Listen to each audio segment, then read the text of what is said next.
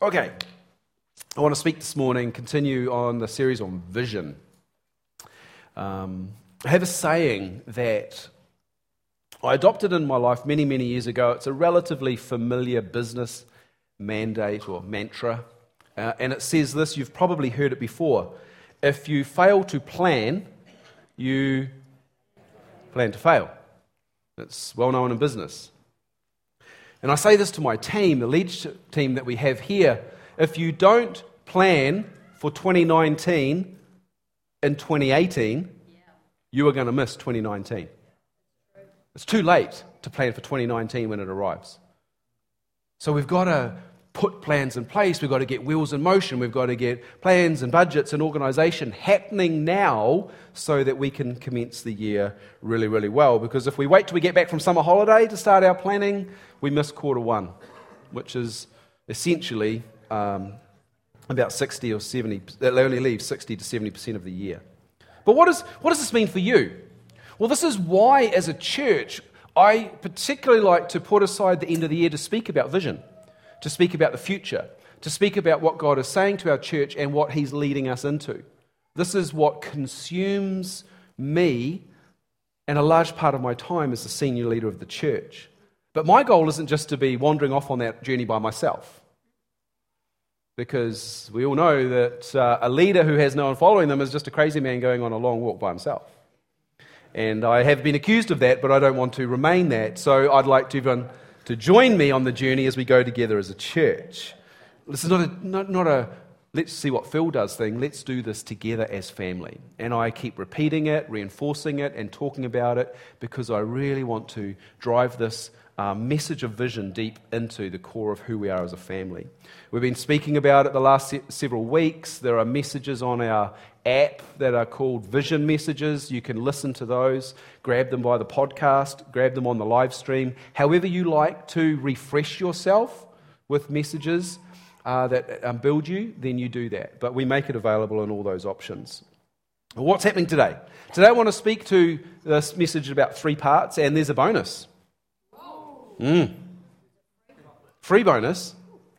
Free bonus, no cost to you. The first thing I want to do is look at Jesus. Jesus is going to teach us something this morning. I want to draw you something on the whiteboard when I get to that part, just to help you to see what Jesus wants to shape us with. Secondly, I think we'll just bring the bonus in there. I'll tell you what that is when we get to it.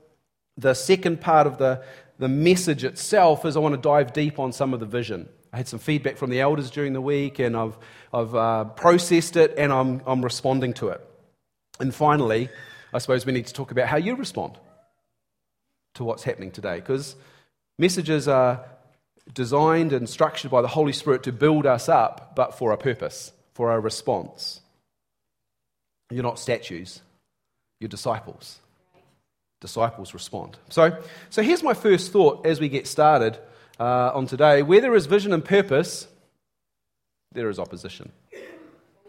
It's normal. It's absolutely normal. When we get into a place where we seek to be in a different place than we are today, there's a journey that results, and as the journey comes, it provides opposition. And we just need to understand that. Last week I spoke about Joseph. The week before, Ash mentioned something about Joseph. We talked about this mantle that's been given prophetically to this church. And we believe that to be true. That's a rhema word from God. And under that, Joseph gets a dream because he accepts the mantle, the technicolored mantle. And under that dream, he goes on a journey. Well, that's opposition. And now, last week, I took particular effort and consideration to acknowledge the many things that are going on in our church family. Our household, our family, our whānau has had some trauma that we've been dealing with, and I spoke briefly about it last week. But I also wanted to acknowledge that it's widespread. It's not just me. There's other stuff going on, and we need to walk through that. And that's what I want to speak at today. I want to show you that it's normal, and this is kind of where my message starts with the title of the message. This is Jesus in the desert, and the message today is called Tested. You can be sure when you choose to say yes to God and go on a journey with Him, you'll be tested. It's not bad. It's not because you're wrong. Who said yay? Brownie points. Mrs. Strong, excellent. That's a bonus for me. Someone agreed. Well, what do you know? My little pep talk last week worked. We've got the church agreeing with me now. Awesome. Come on. Well, at least my wife agrees with me. So what I want to do is I want to have a look at Jesus, and we're going to do that, and I just briefly want to look at Mark chapter 1, verses 9 through 13, right at the beginning of his ministry. Mark chapter 1, verse 9. One day, Jesus came from Nazareth in Galilee, and John baptized him in the Jordan River. As Jesus came up out of the water, he saw the heavens splitting apart, and the Holy Spirit descended on him like a dove. And a voice from heaven said, "You are my dearly loved Son, you bring me great joy." That's God the Father speaking.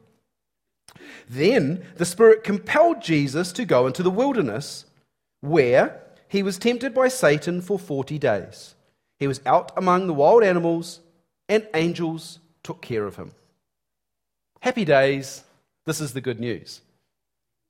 Jesus receives his affirmation from the Father, and he responds to that. And what we see in this very short passage is Jesus was baptized, Jesus was led, Jesus fasted, and then Jesus was tested. So if it's good for Jesus, it's good for you. That's right, Krista, absolutely. And everyone else around you. If it's good for Jesus, it's good for us. Perhaps some of you need to pause right here, right now, and acknowledge that your circumstances are not in fact bad. The devil is not under every shadow. God's shaping you. God's preparing you. God's testing you. That is how he works. It's good news. It's in the Bible. It means it's good for us. We've got to receive this as an opportunity to move in what God's saying. So Jesus was in the desert for 40 days, and 40 is a significant number in the Bible.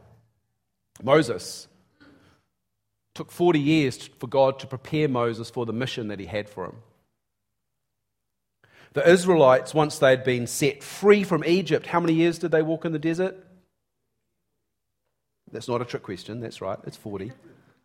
Because they were being tested by God and prepared for what he had for them in the promise. And here we see Jesus, it says, tempted by Satan for 40 days. Among the wild animals and angels took care of him. So he wasn't alone. He had animals to talk to and angels to help him. But there's a period of testing. The number 40 in the Bible always represents hardship. Hardship is normal. Hardship is life. Hardship is what we get to walk through. This week, I felt like I've been going through hardship. This week, I've been wrestling with some issues. And when I'm in hardship, here's what I do. I give myself a pep talk.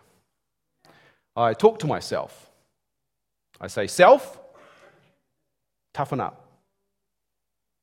Self, take a concrete pill. Self, get on with it. I've got to talk to myself all the time. Because if I pause and lie down in the fetal position, sucking my thumb every time I'm in hardship, then the world basically stops for everyone that's involved with me. And that's just not the way it's designed. So that's a word of encouragement, free gift for some of you. It's not the bonus, but it's a free gift. Start talking to yourself. Start telling yourself, self, toughen up. Self, take a concrete pill. Self, get on with it. Make sure you write that down. Why is this? Why am I setting us up like this? Why you want to listen to this? Well, God's got some good news for us. And I want to show you how Jesus prepares us for what we're going through in opposition. Remember, we get opposition because we're going on a journey, and the opposition is us getting tested. And this is what Jesus is about to show us. If you could bring my whiteboard out, I just want to show you something that's in my head. Welcome to my world. Here's the phrase that I'm just going to linger on, or watch out. Here's the phrase I want to linger on for the next little bit. Oh, my lovely assistant destroys place. Our nature as humans draws us towards missing the mark. Missing the mark is called sin. Any time where we don't hit God's holiness, we miss the mark. And our nature as human beings draws us towards that. It's the way it happened at the beginning of humankind. But good news, praise God, there's an answer that helps us. His Spirit, God's Spirit, draws us towards righteousness. And Jesus models this in this period of time of 40 days that we got a little bit of insight to. Not a lot of insight, a little bit of insight. And to get more insight, we need to go back to Matthew. Matthew chapter 4, because Matthew writes it for his audience in just a little more detail. None of these guys were there. Jesus was led by the Holy Spirit out into the desert, and the only people he got to hang out with was animals and angels. So none of the gospel writers were there. They're going by what Jesus told them as they journeyed together. And the Holy Spirit helped them to write it down. Matthew puts a little more detail into it for us. And I just want to show you because we need to pick up some lessons. So what happens is we have some columns. And what I'm going to do is I'm going to write it up here. And if you can't see it, come and take a photo of it at the end of the day, all right, before you go home. Because this is kind of going to be really good notes for you. And how many times was Jesus recorded to be tempted in the Bible? Matthew chapter 4? 3. That's right, yeah. Again, not a trick question. So we're going to call that T1, T2, and T3. Even though I like my coffee, you do need to know I like tea as well. Yeah. T2 especially. That leaf tea, let it sit. I like to let it sit for 4 minutes. I program the timer on the microwave. I go away and I come back and my tea is very nice. T2, just a little advert. Okay.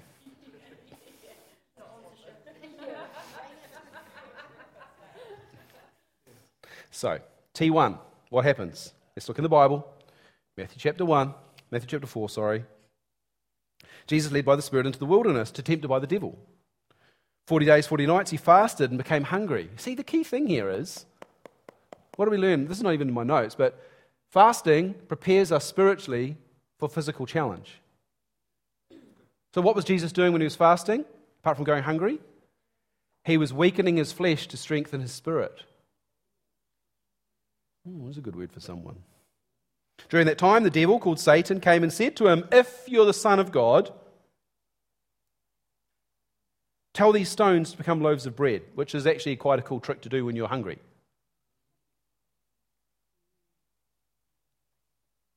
But because the devil said it, you can kind of guess. You don't have to be a rocket scientist to work out that's not a good idea. It's a trick. Jesus told him no.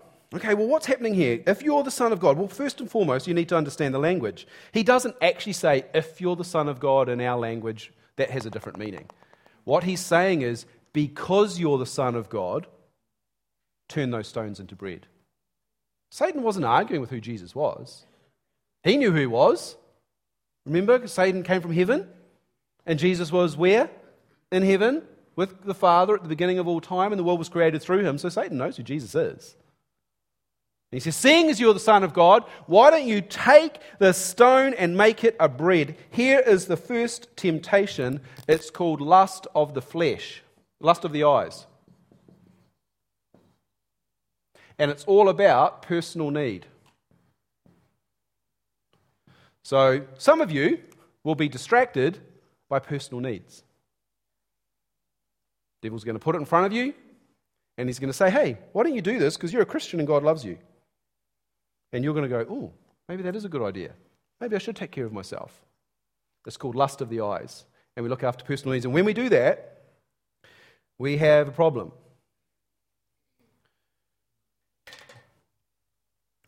And the problem is, when we do that, we come to the place, this is our response, where we deny God. Because the devil says, hey, you should do this, and it takes your focus off God and it puts your focus on your needs. And in doing so, you deny the one you call Lord.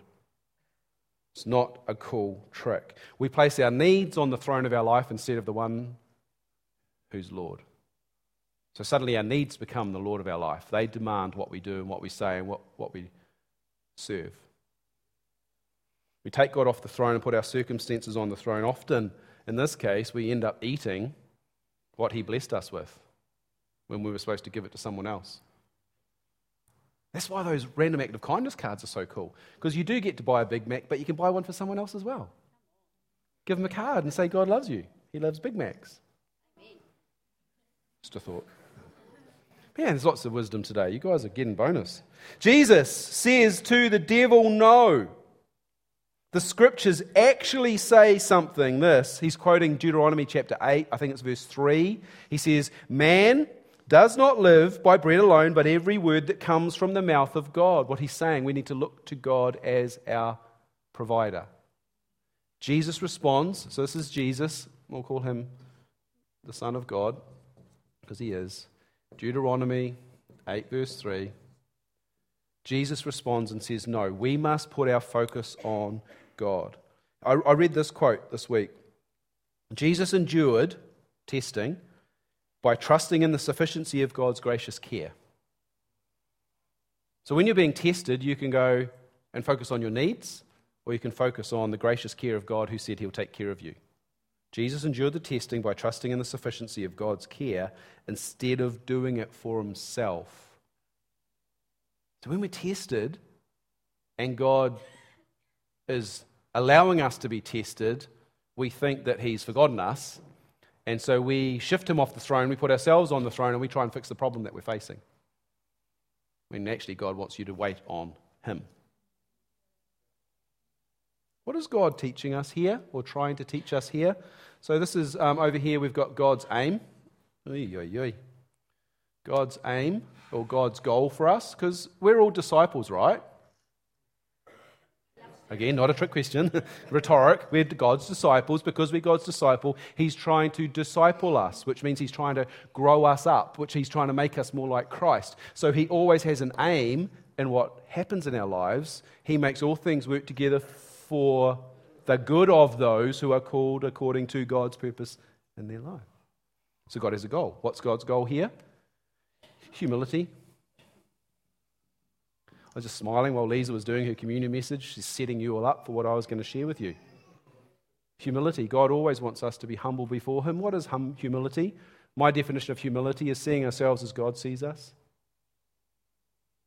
Not the way we feel, not the way we think, not the way we've been told we are, not the way our circumstances might describe us. We've got to give ourselves a pep talk. We've got to say to ourselves, even though I'm standing knee-deep in some muck, I'm still a child of God. Even though I feel alone, I am not alone because God is always with me. Even though I feel like I'm in darkness, Jesus is my light because the Bible says he is the light of the world. We've got to understand that our circumstances are defined not by what we think or feel, but by what God says, and humility is the gift God gives us to be able to live like that. Temptation number 1. The response that's wrong is to deny God. The response that's right is to be humble before him. T2. Let's look at the next verse. The devil took him to the holy city of Jerusalem, not literally, well maybe, we don't know, but no one saw him.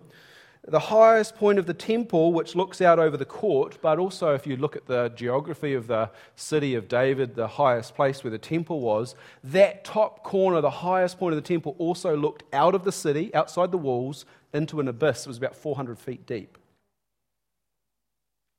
And then the devil says, if, or seeing as, you are the Son of God, jump off! And the Bible even says in Psalm 91, he will order his angels to protect you and they'll hold you up with their hands and you won't even hurt your foot on a stone. Devil knows Scripture. He was accurately quoting it even though it's out of context. And he'll twist its meaning to trick you to do what he wants you to do, which is called missing the mark. Jesus says something different. So what's going on here? The devil was drawing us into this place, and this is actually called, my language, I made this up, it's the lust or the lure of fantasy. There is a response we can make that is fanatical, based on fantasy. We can just dream up that God's going to do something completely out of the box because we've been crazy. Jump off a cliff and God's going to save you. Jesus didn't do it. I wouldn't recommend it. God calls us to a place of faith, but not stupidity. And the lust or the lure of fantasy will step us outside of God's protection and provision. So what happens when we do this, and this is going to hurt some of you, sorry, we test God. Let me say this very slowly and very clearly so you don't miss it. Testing God is the antithesis of faith. Opposite of faith. Testing God is not faith. When you test God, you're questioning God. It's not faith. Don't trick yourself. It is not faith. Just because it's in the Bible doesn't mean you have to do it. But Gideon, well, God was gracious on Gideon, he'll be gracious on you as well. Testing God is the antithesis of faith. It's the opposite of faith. And what happens when we do that, so I'm going to write, I won't write it up there, but it's the opposite of faith. And what we're doing is we're questioning what God said. Who did that in Genesis? Satan did it, and Eve went, oh yeah, that's right. Didn't go so well for her. Don't test God. Jesus responds. He says, no. Well, the scriptures actually also say you must not test the Lord your God. So he's quoting Deuteronomy 6, verse 16, I think. Yeah, verse 16. Jesus didn't doubt God's provision or protection or his promises. What's God trying to do here? He's trying to give us the gift of faith. Where you go, well, God said it, I believe it. Hebrews 11, faith, the substance of things hoped for but not yet. So do we put our faith in what we see or what God says? Testing God is putting faith in what we see. That's not faith. Are you doing okay? I've only got one more temptation to get through, so you should be all right. The third one. Next, the devil took him to the peak of a very high mountain. I think it was probably in his imagination, but never know. He can be in all places at all times. Showed him all the kingdoms of the world and their glory. And the devil says, I will give it all to you if you kneel down and worship me. Here's a point.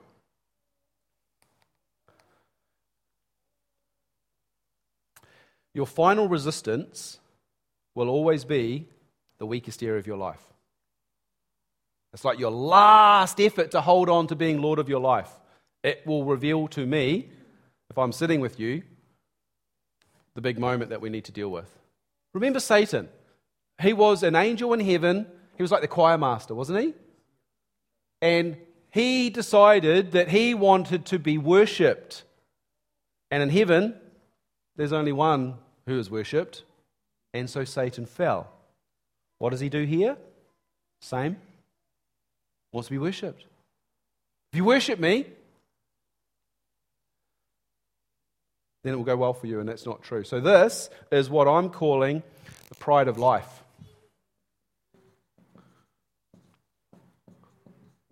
And it's not about being worshipped, because that was Satan's temptation. That's actually about what the prize is. Satan had every right to give Jesus all the kingdoms of the world because he had the authority still. And Satan probably knew that Jesus was going to get it back, but if Satan could get Jesus to bypass the cross, there's no hope for you and me. Jesus gets back the authority, but you and me, well, we've got no options. Maybe killing goats for the rest of our lives. So the pride of life draws us into that place, and in this place, what's our problem? We try to be God. And when we try to be God, it doesn't work. So Jesus then quotes also Deuteronomy 6, verse 13. And he says this, you must worship the Lord your God and serve only him. What is God's goal here? God's goal is what I'm calling righteousness, which simple language is just defined as right standing with God. So being in that good place up there. And this looks like worship. When you yield yourself before God and say only God is worthy of worship, that's righteousness, standing in the right place. Here's the point. God wants us to grow in the midst of our testing, that we would become more like Him. And testing comes, opposition comes. I saw this on social media last night. There's a plant, if you can't see it, in the middle of a storm. And the plant is in the middle of the rain, and it's messy, and it's probably cold, and the plant's going, this isn't what I hoped for in life. This is not what I wanted.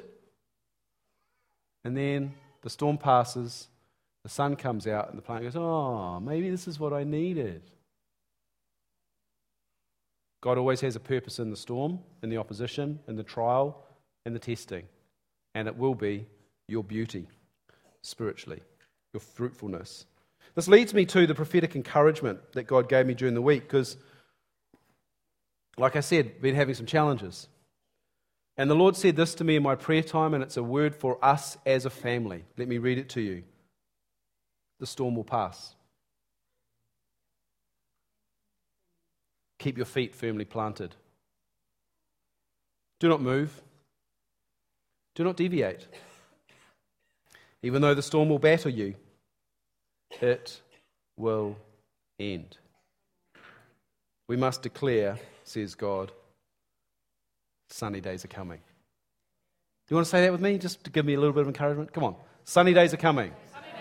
Let's say it one more time. Sunny days are coming. You say amen to that. You agree with God. You agree with God, and may it be established on earth by your amen as it is already established in heaven.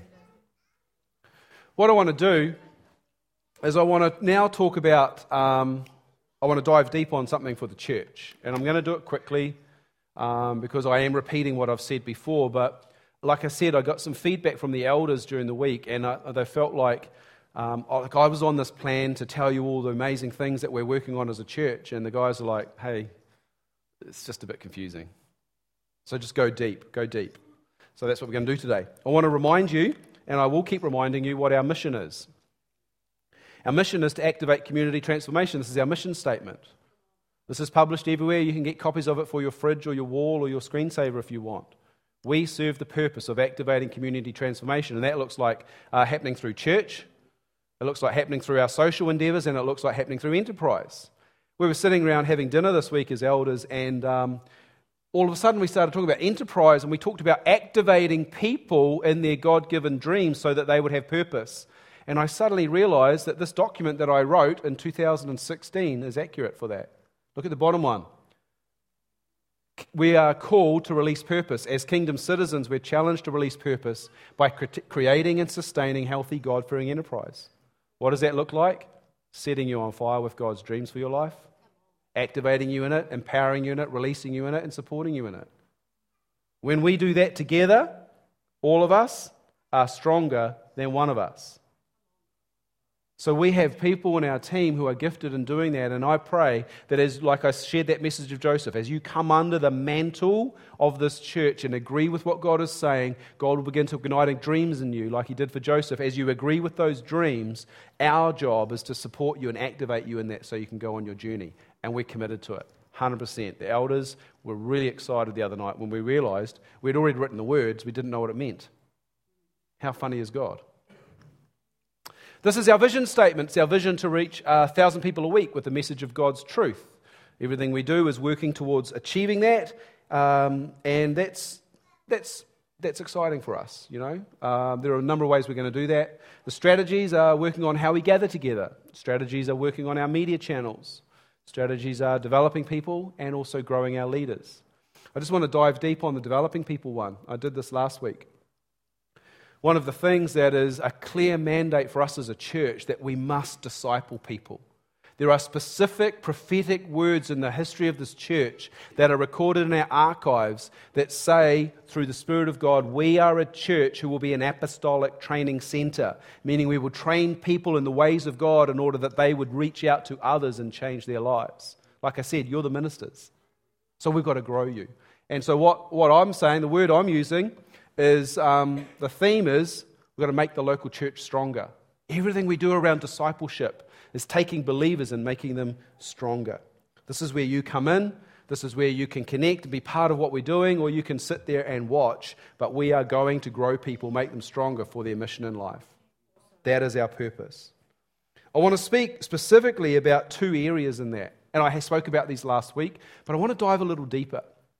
I also want to quote a book that I read recently, and I'll make a statement and then I'll read you a quote.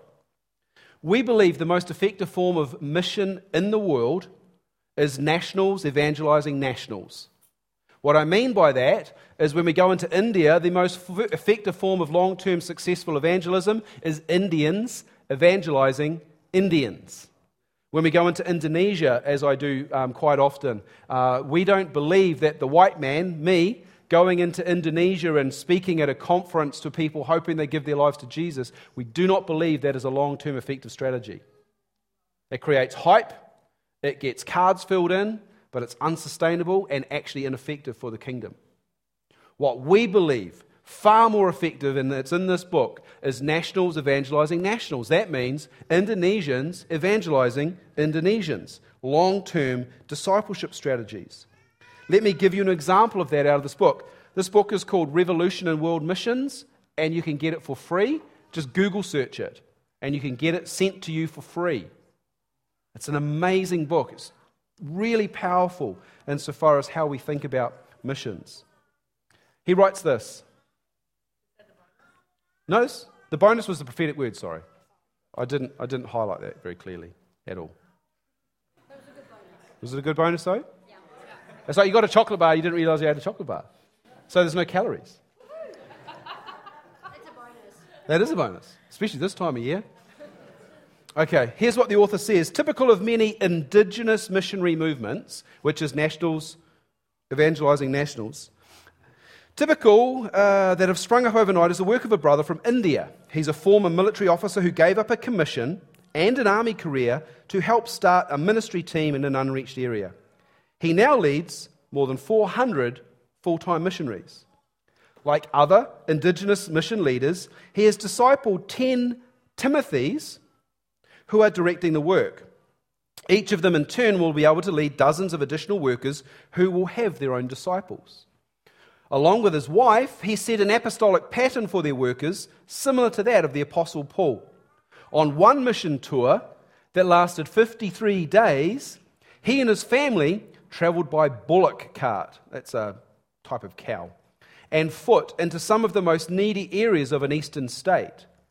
There, working in the intense heat among people whose lifestyle was extremely primitive, this is the sales pitch, he saw hundreds come to know the Lord. Throughout the journey, demons were cast out. Miraculous physical healings took place daily. Thousands heard the good news eagerly. In just 1 month, he formed 15 fellowships and assigned elders to stay behind and build them up in the faith.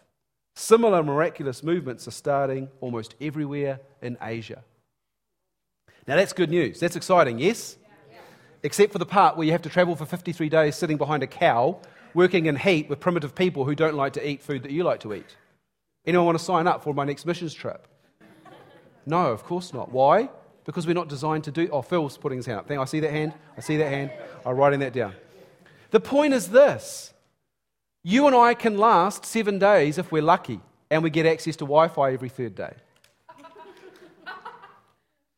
We don't like the food, we don't like the heat, we don't like the environment, we don't like the climate, and the people are really hard to understand because they don't speak any English. The point is this. We can support them, we can encourage them, we can disciple them, but we need to let them be the message of Jesus to their nation. Because they can travel for 53 days sitting behind a cow. It's better than walking. We buy them a push bike and they'll cycle 100 miles to share the gospel in a village that has never heard the name Jesus. I don't think you're going to do that. You wouldn't handle it. So you don't have to sign up for that, but you've got to understand the strategy for evangelism overseas is nationals evangelizing nationals. And that is why we are so committed to building this Bible school in Indonesia. They are crying out for pastors that understand the culture, the climate, the people, and the needs. There are needs for church planting all over Indonesia, down in Timor and across on Nias Island and up in Sumatra. Even though Christians get persecuted and churches get burnt down in Aceh, they're still saying, please, will you send people that would tell us about Jesus? So our vision is to build this Bible school to support what's already happening. There's a curriculum, it's based in hermeneutics and apologetics and biblical scriptural teaching.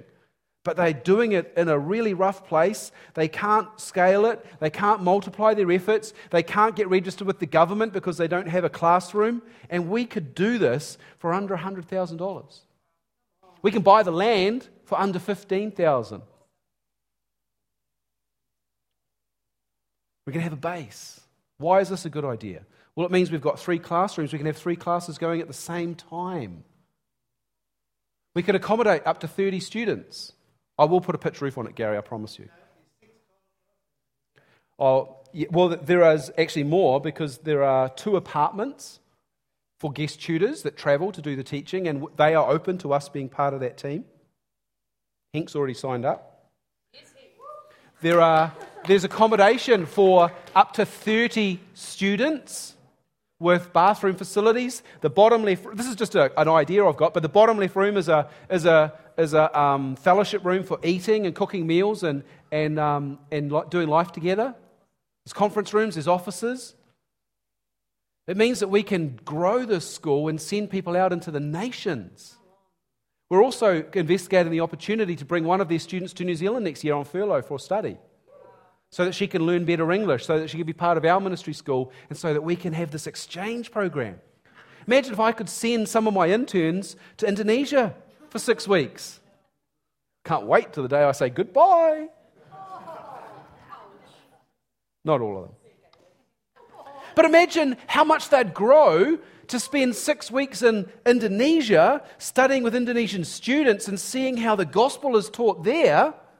That's just an amazing discipleship opportunity. So good. Amen would be good. Come on, we can do this. But the reason we're committed to it is because we believe Indonesians are more effective in changing their nation than the white man. Does that mean we're not going? Of course it doesn't mean that. We will continue to go.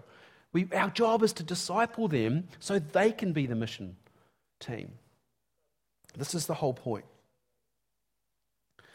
All right, so we've got to grow church leaders. It's not a whim, it's something we're excited about. Let me read you another quote. Now, I'm mindful of the time, but I'm so excited about what's going on. So, can you hang in? Yep. Okay. Here's what this guy says. He was going on this journey. Look, he's even got pictures in the book for those of you who like pictures. For the first time, this man says, I began to understand the goal of all mission work, the perfecting of the saints into sanctified, committed disciples of Christ. The local church, a group of believers, is God's ordained place for the discipleship process to take place. God's plan A for the redemption of the world is the church, and he has no plan B. Who is the church? Look to your left, look to your right. We are the church. The best place for missions to begin is in the discipleship of the people of God, because they are the ministers of God. And for that reason, we must make the local church stronger, and that includes our church. That is why we are so committed to investing in the ministry school that will be launched in 2020. Next year, we're running that as a launch program for you as our night school. We're putting resource into it. We're researching it. We've got people bringing in content. We're structuring a curriculum that will help make the local church stronger. There's a need for us to be responsible with what God's given us as a mandate. Firstly, by prophetic utterance. You will be an apostolic training center, sending people into the nations to preach the gospel, to disciple others. We've got to have our DNA ingrained into us when we do that. We've got to understand that God's given us this. I almost feel like it's that parable of the talents. The master gave us a talent, and he's watching to see what we do with it. And if I bury it under a tree, it's not going to go well for me.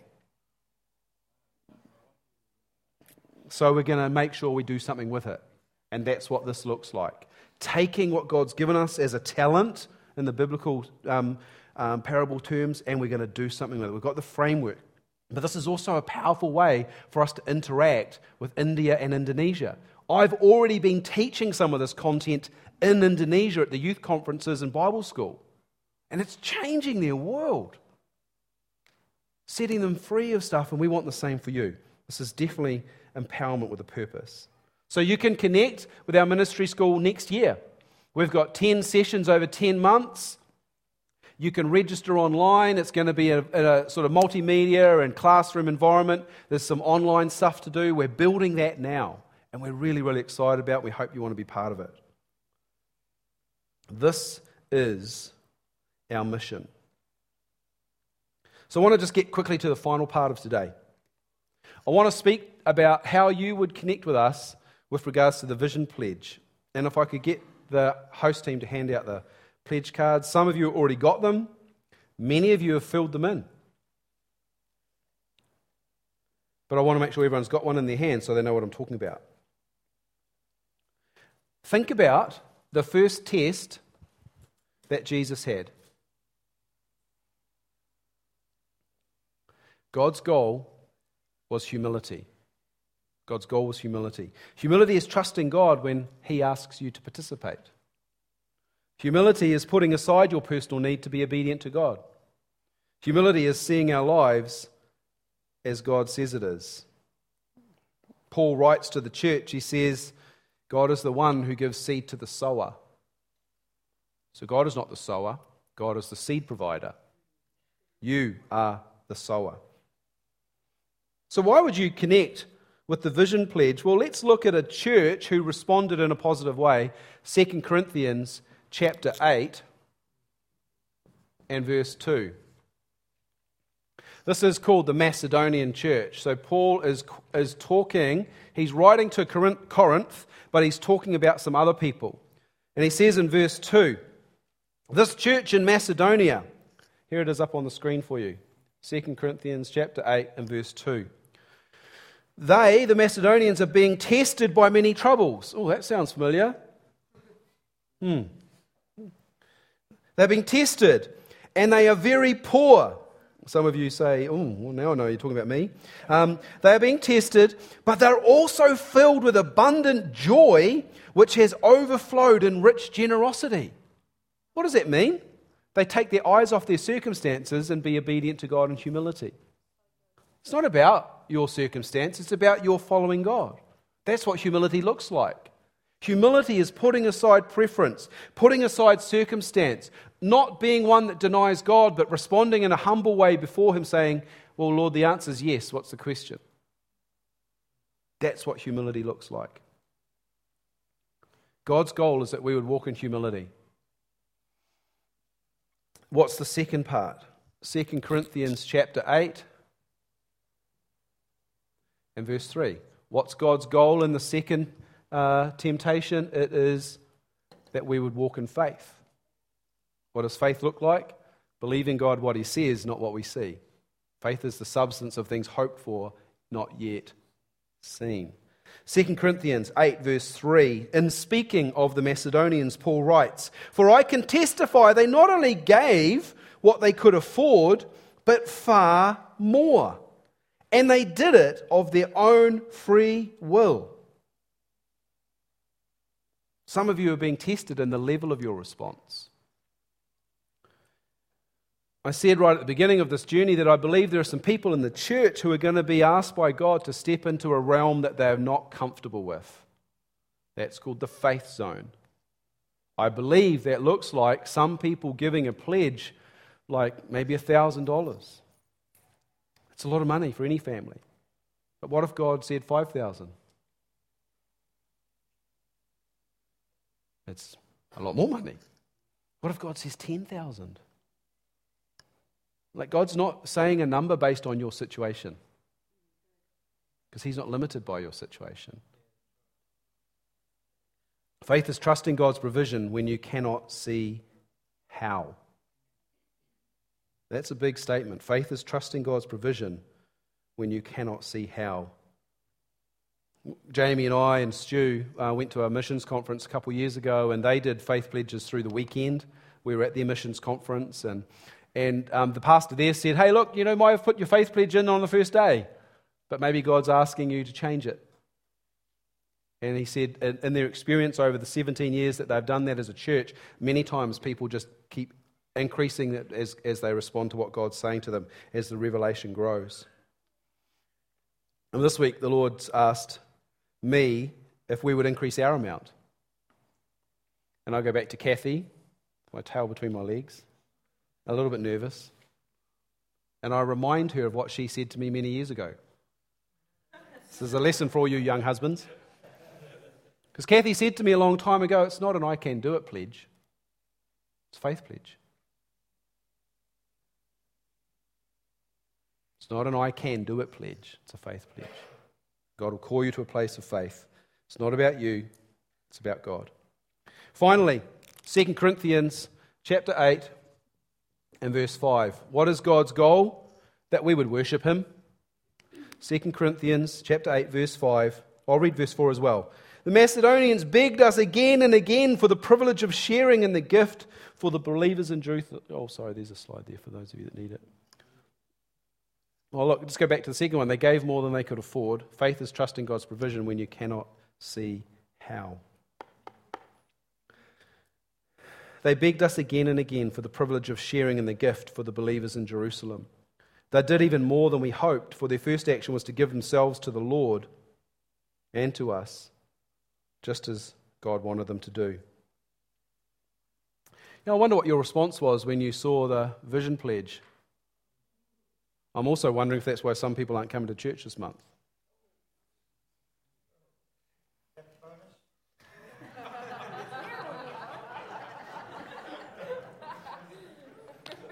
I've been around church a long time.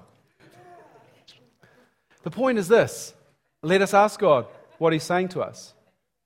Let us ask God how we can move to a place of righteousness. Because remember, the third temptation is us trying to be God and give Him the answers.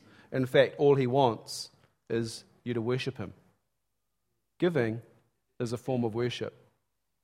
Financially surrendering yourself to Him is when you say, God, you're on the throne, not me. I wonder how you're going to respond today. I do want you to do it prayerfully. I do want you to do it obediently. And I do want you to do it in agreement with your spouse if you have one. Let me close with this quote. And then, Ash, do you want to bring the spaceman thing over here? If you want to fill it in today and put it in there, you can. If you want to email the office, it's incredibly confidential. So I say this all the time, I don't see numbers attached to names. That's not how I run the church. So finally, this pastor guy is having an encounter with God. He's actually driving his car and he begins to tremble with fear in the car. And suddenly he felt the presence of someone else in the car and he realized the Spirit of the Lord was speaking to him. And the Spirit of the Lord said this, I'm not in any trouble, says the Lord, that I need someone to beg for me or help me out. I made no promise that I will not keep. It is not the largeness of the work that matters, but only doing what I command. All I ask of you is that you be a servant. For all who join with you in the work, it will be a privilege, a light burden for them. I wonder how you'll respond. Let's pray. Lord, thank you that your word teaches us how to live with you. Thank you for Jesus, the example, who was tested and did not falter. And Lord, we ask that you give us strength as we are tested, as we look to the vision and the future and the journey that we're on. God, I ask that you give us strength to stand in the test, to stand in the storm, to stand in this moment, to keep our eyes on you, not to take you off the throne, not to try to be God, but to live with humility, faith, and a lifestyle of worship. Lord, I commend each member of our family to you. I ask that they would be blessed in the knowledge and the comfort of your presence in their lives. They would be strengthened in the revelation of how much you love them And I reaffirm the truth that your love for them is not determined by what they do. Finally, God, may you give them the grace of our Lord Jesus Christ that strengthens them in all purpose. The strength sufficient for the journey, that our lives would give you glory. I bless them this morning in Jesus' name. Amen. Amen.